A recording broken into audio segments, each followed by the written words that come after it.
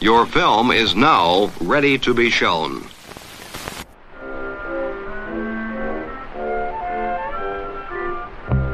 Good morning. I'm Justin Hendricks, editor of Tech Policy Press, a nonprofit media venture intended to provoke new ideas, debate, and discussion at the intersection of technology and democracy.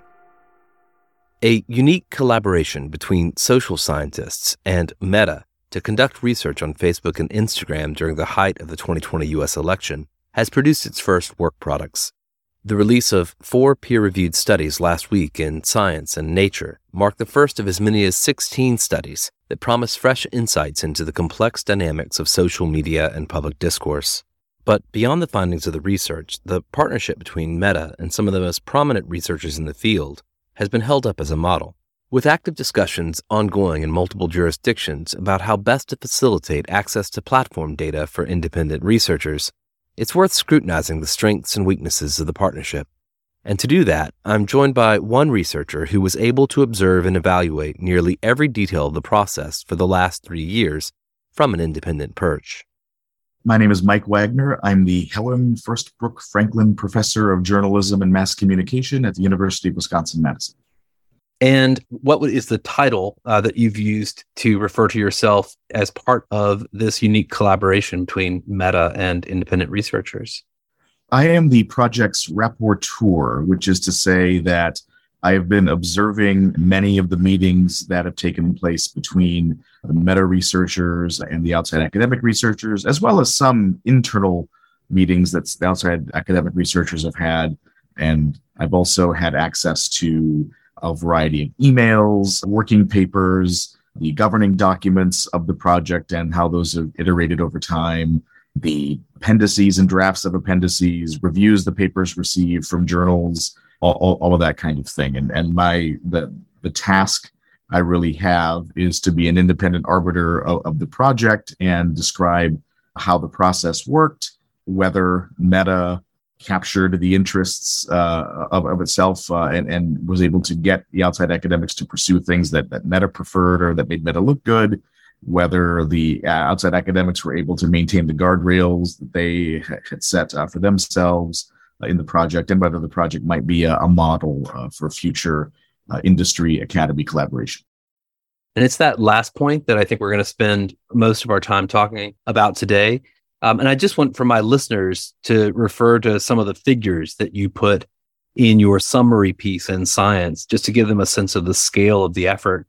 You mentioned you observed 350 virtual research meetings, talk about Zoom fatigue, 2 days of in-person research meetings, all of that totaling more than 500 hours, 41 interviews with Meta researchers and staff members of the outside academic team, interviews with Meta employees, major social science research funders, academic experts. As you mentioned, access to all of the material from the working papers through to the code, and then observations of team members at conferences, work sessions, etc. I would add, I've seen you and met you at multiple panels that discussed whether this particular enterprise in all of its enormity is in fact a model for industry academic research.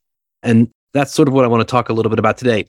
In your piece in Science, which was titled Independence by Permission, you write, quote, "I conclude that the team conducted rigorous, carefully checked, transparent, ethical, and path-breaking studies, but also that, quote, though the work is trustworthy, I argue that the project is not a model for future industry academy collaborations. The collaboration resulted in independent research, but it was independence by permission from Meta." Let's talk about that distinction. What brought you there?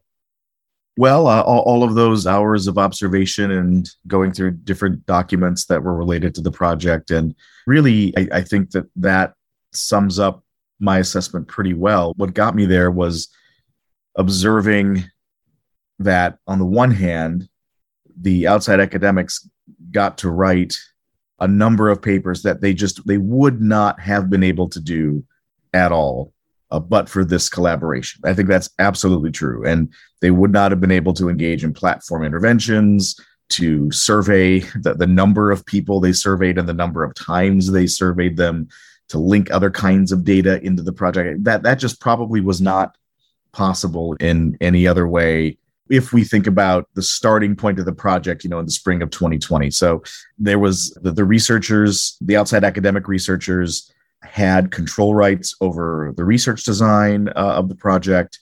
They had control rights over the way that analyses were interpreted and the ultimate framing of the papers. But Meta could say no at a few different kinds of junctures, one of which was privacy and legal. So if a user's privacy might be in jeopardy, or if a paper would violate some legal agreement Meta had, or regulatory requirement from a government, that the researchers wouldn't be able to do something. And Meta did not allow the researchers to think of platform interventions that would perhaps augment or try something new. So rather than just saying, let's do an experiment like the researchers did, where they said, let's have some people deactivate Facebook and Instagram, or let's have them see a reverse chronological feed as compared to an algorithmic feed. But, researchers in the beginning, some were saying, well, hey, wouldn't it be fun if we could try to invent different kinds of interventions that maybe Facebook could then use to see if they actually reduce problems of polarization or improve who believes things that are true, or those sorts of things. And Meta wasn't on board with that. They didn't let researchers think of things that would create new engineering opportunities to change how Facebook worked. So you say that for social science research about the effects of social media, and they're used to be truly independent, you'd have to see the research meet a certain set of criteria. And I kind of want to go through each of the criteria that you set out in your piece in Science and just ask you to comment retrospectively on this particular collaboration and the extent to which it either met those criteria or did not. So the first one was, must not be wholly reliant on the collaborating industry, I assume, or company for the study funding. In this case, did we meet that criterion? No, Meta paid for the study. And the outside academics decided in the beginning that since there was going to be an intense amount of scrutiny about this project, they wanted no entanglement with Meta. So they took no money from Meta. They didn't do what many folks who are in the academy do when they collaborate with social media companies and become a limited term employee or something like it, so that the company pays them, which then allows them to have access to the raw data. That did not happen here. They thought it would be best from their point of view to have no financial entanglement with Meta, and therefore no financial stake that was consistent with Meta's in terms of what the results of the project were. Next, you say the researchers must have access to the raw data that animates analyses. So they didn't have access to raw data of individual users on the platform because they did not become limited term employees or some other kind of employee of Meta in this case. So they didn't have access to the raw data. They had access to code. There was lots of code checking. There were things they could do with Meta researchers, sharing the screen in real time to see what would happen if different things were run or that and that sort of thing. But they did not have what they all normally have when they do work, which is the data on their computer that they can then begin to analyze. Next is, must be able to learn from internal platform sources about how the platforms operate. And I would assume in this case, in some of the questions that are put forward here, there is in the public domain evidence that Meta had done its own research on some of these questions, perhaps not specifically, but certainly in general. Yeah, Meta does a lot of internal research and had been interested in many questions that were quite similar to the ones the outside academics were interested in. And the Meta researchers know that to be taken more seriously in the academic world, in the policymaking world, and in the public domain, they need to have their research perceived as being credible, which is, I think, the primary motivator to partner with the outside academics.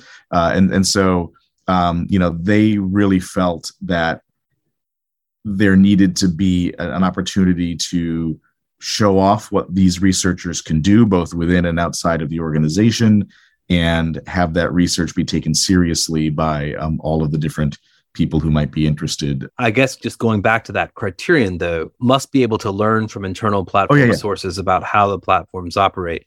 Do you think they met that criterion?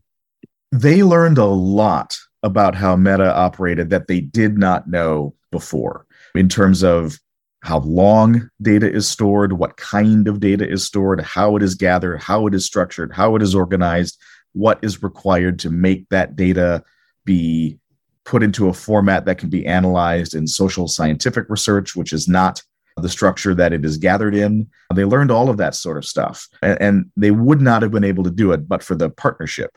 The area that is still a black box, and I point out this briefly in the piece in Science, is that some former Meta employees I talked to told me that the Meta researchers were committed scholars, committed research professionals, and when the outside academics asked them questions, they would give them truthful and precise answers.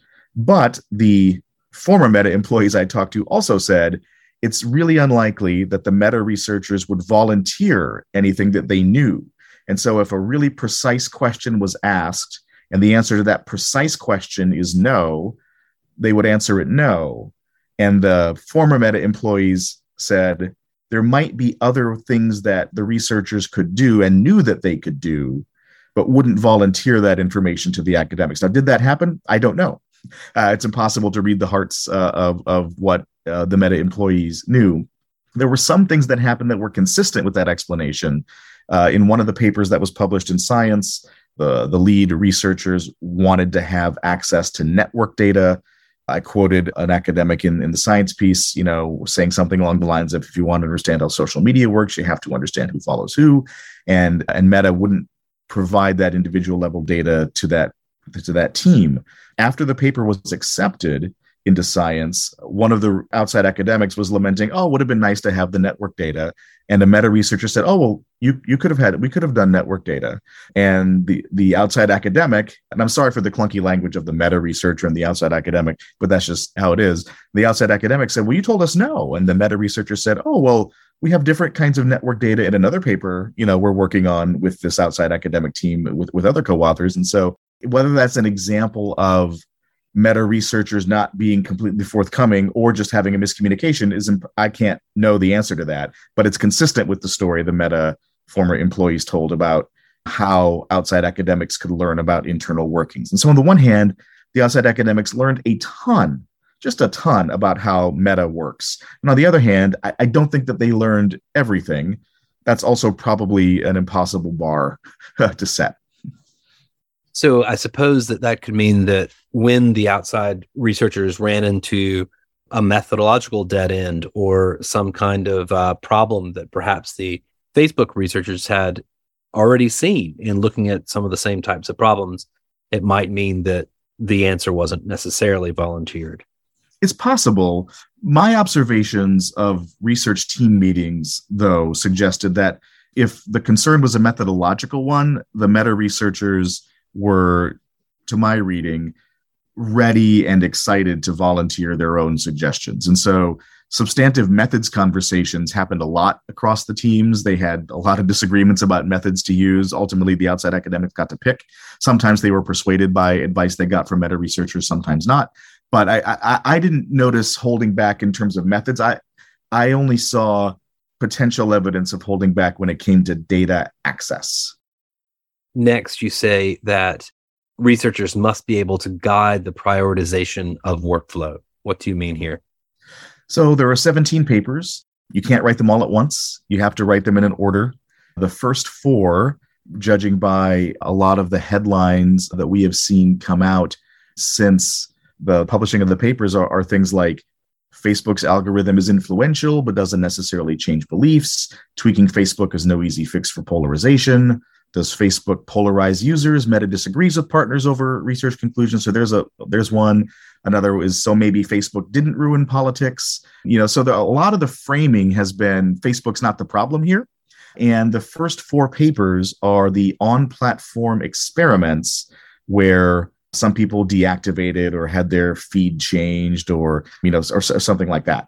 And the Meta researchers felt that these were the papers that were probably the least likely to have large substantive effects. So these are things they told me in interviews over the last 3 years.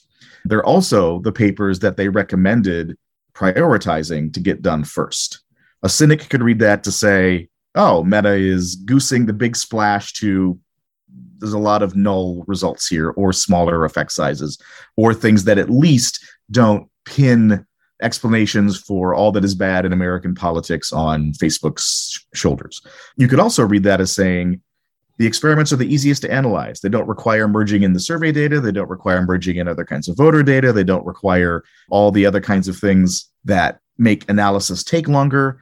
And experiments are causal analyses, which are more likely to get accepted in a high-flying journal like Science. And so you can't necessarily say that there's definitive evidence that Meta was trying to have the big splash be a nothing burger, even though the data is, somewhat consistent with that explanation.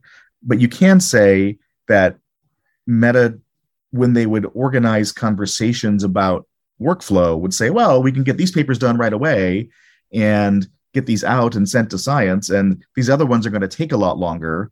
Which do you want to prioritize? Most people, I think, would say, let's prioritize the ones that we can get done sooner. And that's what the outside academics also did. It could also be that they were prioritizing the experiments because they thought you could do it faster, or maybe they were being strategic about where to publish as well. All those things could also be true, but you could have prioritized in other ways. You could have prioritized the paper that does the comprehensive revelation of the Facebook information ecosystem, which is a much bigger lift in terms of data and analysis and writing. And it's also a paper where the lead author, was an assistant professor who needs this paper to get out, for their tenure case, instead of papers that came out for others where more of the lead authors were already in more senior positions. So there's other ways to prioritize things. And it was certainly a joint agreement between both sides, but it was one that Meta guided. And I think that that's something that outside researchers will want to be mindful of if future opportunities to collaborate with industry comes before them. I certainly want to get into the reaction to the papers and to the company's own statements about the results as well. But before we move on from these criteria, you also point out that some of the project structures that were appropriate to US-based faculty, in this case, I believe most of the faculty, if not all, are US-based, are unlikely to apply to other parts of the world. This kind of also signaled to me another aspect in which the company is essentially sort of setting the agenda, which is sort of defining both the geographic and also the temporal bounds of its collaboration. How did this affect the workflow or the agenda of the researchers? How did the fact that it was just in the US affect their work? I suppose that's what I'm asking. When you think about the question vis-a-vis the independence of the overall intellectual effort, how did the kind of constraint around it being about the US and being about a data set within a certain temporal time frame potentially change anything about the outcome? Well, I think it was focusing. If you were studying a bunch of different elections, which don't all occur on the same calendar, it would be much more difficult and disparate, and you would need experts from different regions to do that work. And they were already writing 17 papers and we're already 3 years into the project. And so I think that, limiting it to one country certainly managed workflow. You could imagine another model where they said, we're going to do 2 studies and we're going to do it in 6 countries. And so let's prioritize the 2 things we want to know and do it in, a bunch of different places or in 12 countries or something like that. But I don't foresee a way they could have, without probably a quadrupling of Meta's investment, which I just don't know if they certainly could afford it, but I don't know if they would want to do it, to do, a dozen plus papers in a variety of countries. But they could have done a more limited number of analyses in a bunch of different countries. They could have chosen that kind of model as well. They limited it to the US, to scholars who were already connected with Social Science 1. On the one hand, that's efficient. On the other hand, that's people you could argue are pre-vetted by Meta. I suppose I'm asking because you point out, of course, that, quote, the collaboration has taken several years and countless hours of time, limiting the ability of the outside academics to pursue other research projects that may have shaped important public and policy conversations. I also recall hearing another researcher, Rasmus Kleis-Nielsen, talk a little bit about this idea that there have been, of course, a number of elections across the world and democracies that are more fragile than the US. We haven't seen Facebook put this type of effort in those places. So I guess I'm kind of asking generally about the extent to which this enterprise somehow constrained the general imagination of the researchers involved to this specific context. Well, I think the researchers who were involved, not all of them, but most of them study American politics. So I think like Josh Tucker and Rebecca Tromble as examples also have work in other countries that are more than like a one-off. They go where they do that kind of work regularly. But I think demanding researchers to be able to imagine electoral structures and party structures and media structures in a variety of different countries is probably too much of a demand. I think the way that I think the international set of questions and the ones that I've seen Rasmus raise too come up are, one of the guardrails the academics set for themselves is we're not going to get paid. Lots of researchers in other places could not do that. They could not forego money and have their own private, when I say private, I mean like at their institution, their own resources to hire a PR firm, to hire research assistants. That's not something a lot of other folks who are domain experts can afford to do. And so there's an issue of access with respect to one of the guardrails the outside academics in the US case set for themselves that I don't think you'd want to emulate in other places. So that's one reason I don't see this as a model, is I don't think that all of the guardrails the outside academics set for themselves would apply everywhere else. Thank you for helping me understand that. So I do want to kind of talk about the reaction. According to the Wall Street Journal's Jeff Horowitz, we know that some of the researchers on the project took issue in particular with Meta's characterization of the findings.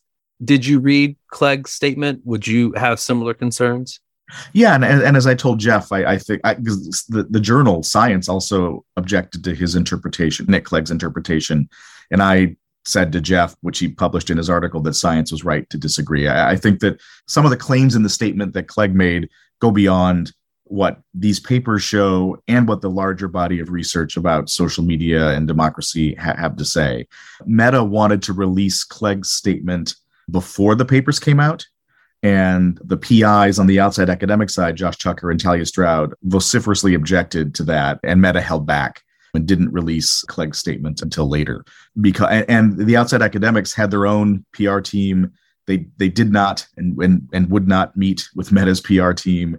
They didn't want Meta's PR team involved in their discussions about how they were going to characterize the analysis. And that complicated communication coordination because, they'd been collaborating with Meta researchers for years. And these people have come, in many cases, to trusted collaborative relationships and wanted to coordinate about, hey, if they ask a question and it's better for Winter Mason at Meta to answer, or is it better for Andy Guess, one of the outside academics, to answer? How do we want to steer a reporter to the best person to answer the question? And navigating those issues while also navigating the larger issue of Meta PR is going to do what it's going to do was a point of concern for the outside academics. And I would say the Meta researchers also understood that. They didn't push. They dutifully raised what Meta PR wanted to do, and the outside academics said no, and they moved on. So just to focus in a little bit on, kind of what Clegg was trying to assert, he said, the four studies, quote, add to a growing body of research showing there is little evidence that key features of Meta's platforms alone cause harmful affective polarization or have meaningful effects on these outcomes, unquote. So Clegg has repeatedly over the last few years kind of set up and knocked down this straw man, this idea that some folks out there are saying social media is the sole cause of, right, polarization. And he sort of seems to suggest in this statement that, this is just another set of bullet points in this growing body of research. Is that what's happened here? I don't think that's what's happened here. I mean, we've had measures of polarization in the United States wax and wane since the founding of the Republic, which preceded the development of social media by a couple of centuries. And so I don't think anybody who is serious about questions of polarization, extremism, political identities, and how those identities foster dangerous problems for democracies. I don't know anybody who says, well, social media is the problem here, or is the cause here. People don't really say that. And so to make an argument that the papers say that Facebook's not the silver bullet problem is not surprising because no one was arguing that going in. I think that some of the outside academics thought there might be some larger effects in the platform experiments. And I think some thought that polarization levels might be reduced for those who deactivated, or knowledge might improve under some experimental conditions as compared to others. And some of those things didn't quite materialize, or didn't materialize to the effect that they thought that they might see. But it's also the case that, doing a study in an election environment is probably the time you're the least likely to find a reduction in polarization. I suppose there's also a question in my mind just about duration. Just 3 months in such a highly important moment from a political point of view just strikes me as, unlikely that there would be terribly much change at all. Yeah, I mean, in a perfect world, you would have started the study 2 Januaries before the election, and have some people do the experiments early on and some do them later, and see whether it's the timing that makes the difference, or the contours of the campaign that make the difference, or whether it's an interaction between those things and what social media platforms offer their users. But, the opportunity came in the spring, and I came on board in June of 2020 to start observing meetings. And they were just in a race to design studies, get them pre-registered, and get IRB approval from their universities and a private IRB firm to get the studies going. And so the practical problems, I think, also guided the nature of this. So as you've already pointed out, much of the media reporting on the first 4 papers, with some notable exceptions, have seemed to sort of benefit Meta and benefit that narrative that Nick Clegg has espoused. Do you believe that the project has been undermined by the company's distortion of the research findings? I think it's too early to tell. I don't think the company's framing helped in any way. I think the one thing the outside academics have going for them with respect to this question is many people who are reporters, politicians, party activists, civic activists are already pretty skeptical of things that Meta tells them. And so the framing is probably not likely to affect those who are the most committed and most involved. But the people who pay occasional attention to what's happening in the news or in politics, and they see a headline that says, oh, a bunch of independent researchers found that Facebook didn't cause polarization. Oh, interesting. Okay. Like there could be an effect. But as you pointed out, in your comment about duration, like how long these effects last from this splash, I think are an open question. There are still at least 13 papers in the pipeline that will continue to come out. Some of those are less likely to make Meta look as good as these first 4 papers have been framed to make Meta look by Meta and some news reporting. And so I think it's an open question, but, it's an open question. This is all taking place against a fairly high stakes international policy discussion. There's a lot going on. The EU is trying to decide how to hold platforms to assessments around systemic risks. There are questions about risk assessments in the UK online safety bill. And then there's rules about researcher access to platform data, under the DSA. That will be a requirement, although the specifics are still getting worked out. You've got proposed legislation in the US, the Platform Accountability and Transparency Act. Have you thought about the policy implications of this research model? Does it tell us anything about how perhaps researcher access should work under regimes like the DSA?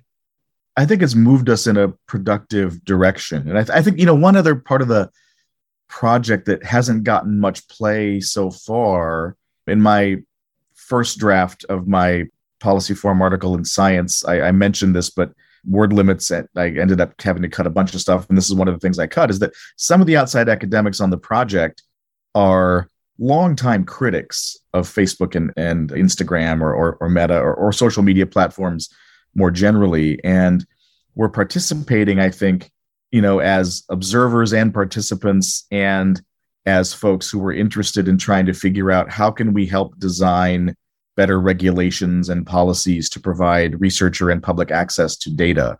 And so, I think some of the lessons that we've learned are that researchers need more unfettered access to the data. Companies will argue aggressively and confidently that, hey, we need to protect the privacy of our users. We need to abide by current regulations. And it's difficult to trust that a bunch of, academics who aren't affiliated with our company can be trusted with data that is as sensitive. The workaround in this project was, let's collaborate with Meta and have Meta have access to that data. I think that one thing that would really help is if there could be regulations devised that protect workers at social media platform companies, especially those who are doing research, to be able to share more data, to offer more forthrightly about internal workings inside the company. This, of course, is not something companies are going to want because it just puts them at greater risk for bad news to be learned about them, right? But those researchers are good social scientists, and they need more protections to foster a better and more open data transparency. And I think it's also worth starting to put minds together in a serious way to think about issues of privacy and how those issues can be solved while at the same time providing raw data to researchers who can do work independent of what the social media companies might want or do or pursue on their own or spike if it's bad for them. And I certainly agree that some of the individuals involved in this, I'm thinking of folks like Rebecca Tromble, have put an enormous amount of thought into what these protocols should look like, have certainly moved the ball forward. And I'm certain this has helped her and others involved in the project to think through potential pitfalls. So it will have great value in that way. Yeah, I think one thing, that they're learning, it also relates to the kind of data that you can have more access to, doing qualitative analyses of what people say in posts, really, I think makes Meta nervous for privacy reasons, plus, public relations reasons. Whereas aggregations of people liking misinformation posts or sharing untrustworthy content is a little bit easier to share. And some of the researchers have wanted as they want to build classifiers and understand hateful language or coordinated and authentic behaviors, to do more qualitative dives into Facebook posts and Instagram posts. And that's an area where there's been more reticence from Meta. One of the things that I suppose Clegg's spin on these results makes me concerned about is the extent to which the platform may have learned any lessons from the results of all of this research. And of course, you can't disclose to us unpublished findings, what may be coming. But do you have a sense that the platform itself has learned anything from these results that may be useful in the 2024 election cycle in the United States? I think that the time it has taken to get these first 4 papers out have diminished the likelihood that major platform changes are going to occur before the election that are direct results of what we've learned in these studies. I also think that the original set of guardrails that prohibited Meta employees who were not a part of the research team to know the results until a short period before publication also prevents that. So the first time that Facebook brass were supposed to have access to these first 4 papers were a few weeks before publication date. And so it hasn't been the case that Meta researchers were to be sharing the results inside the company. Just as when outside academics go to conferences, and you've been to these too and seen them, they present their research designs and say, we've agreed not to share findings until the papers come out. Because it's taken so long, they've amended this rule. And now that some papers have come out, they're going to allow researchers, if the lead author, who's always an outside academic, wants to go through the process at Meta to kind of the privacy review to say, I want to go to a conference and I want to share results, and here are the slides I want to show. And then the privacy review team is supposed to look at those and say, does any of this, reveal individual identities or violate some kind of regulation we have to abide by? And then they say, okay, go ahead and do it. But turnabout is fair play there. And if the academics get to do that, then Meta researchers get to do that too inside the company. So it's possible that Meta executives and others in Meta will have access to some of the in-progress papers in a way that comes to them earlier than these first 4 papers came to them in terms of what they were able to learn and then decide, what to do anything about going forward. Again, without asking you to disclose any findings of papers that are to be published in the future, I know that The duration of data access was extended following the attack on the Capitol on January 6th of 2021. Can we expect research results that will have some bearing on understanding Facebook's role in that event? The research design was originally, I think, had 5 waves of panel survey data of Meta users and others. And then they extended that to a 6th wave to come after the January 6th attempted dissident coup at the Capitol. So there is the opportunity to look at a large number of consented Facebook users and their attitudes pre and post that event across a variety of questions. And so they're set up to do some of that work. So I guess we'll leave that one as a cliffhanger and see what happens to come out of these next dozen studies. To be continued, I suppose, yeah. I'll ask you one last question. When it comes to the question of social media's impact on society, on our politics, are you, Michael Wagner, sleeping any better at night on these issues after having been part of this process? That's a good question. That's a good question. Let me think about this for a second. I'm sleeping differently, not better or worse. Some of the things that I was concerned about, I'm less concerned about. Things I didn't know to be concerned about, I'm now more concerned about. I'm heartened that there is such a large number of researchers and journalists who are interested in these issues and are willing to push on them. I'm impressed by the quality of researchers that work inside platforms, and I'm sensitive and worried about the constraints that both they have and the constraints that come to outside academic researchers who want to understand how social media interacts with public life across a variety of domains. And so I'm sleeping no better, and I don't know that I'm sleeping worse, but it is different. Well, I suppose I'll rest for now with my questions, and thank you so much for taking the opportunity to tell my listeners about your role in this extraordinary project over the last 3 years. Great talking to you again, as always.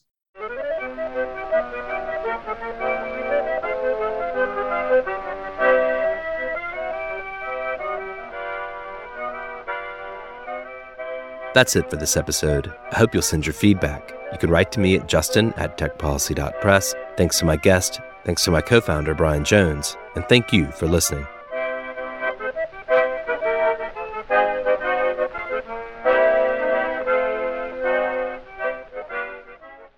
Tech Policy Press.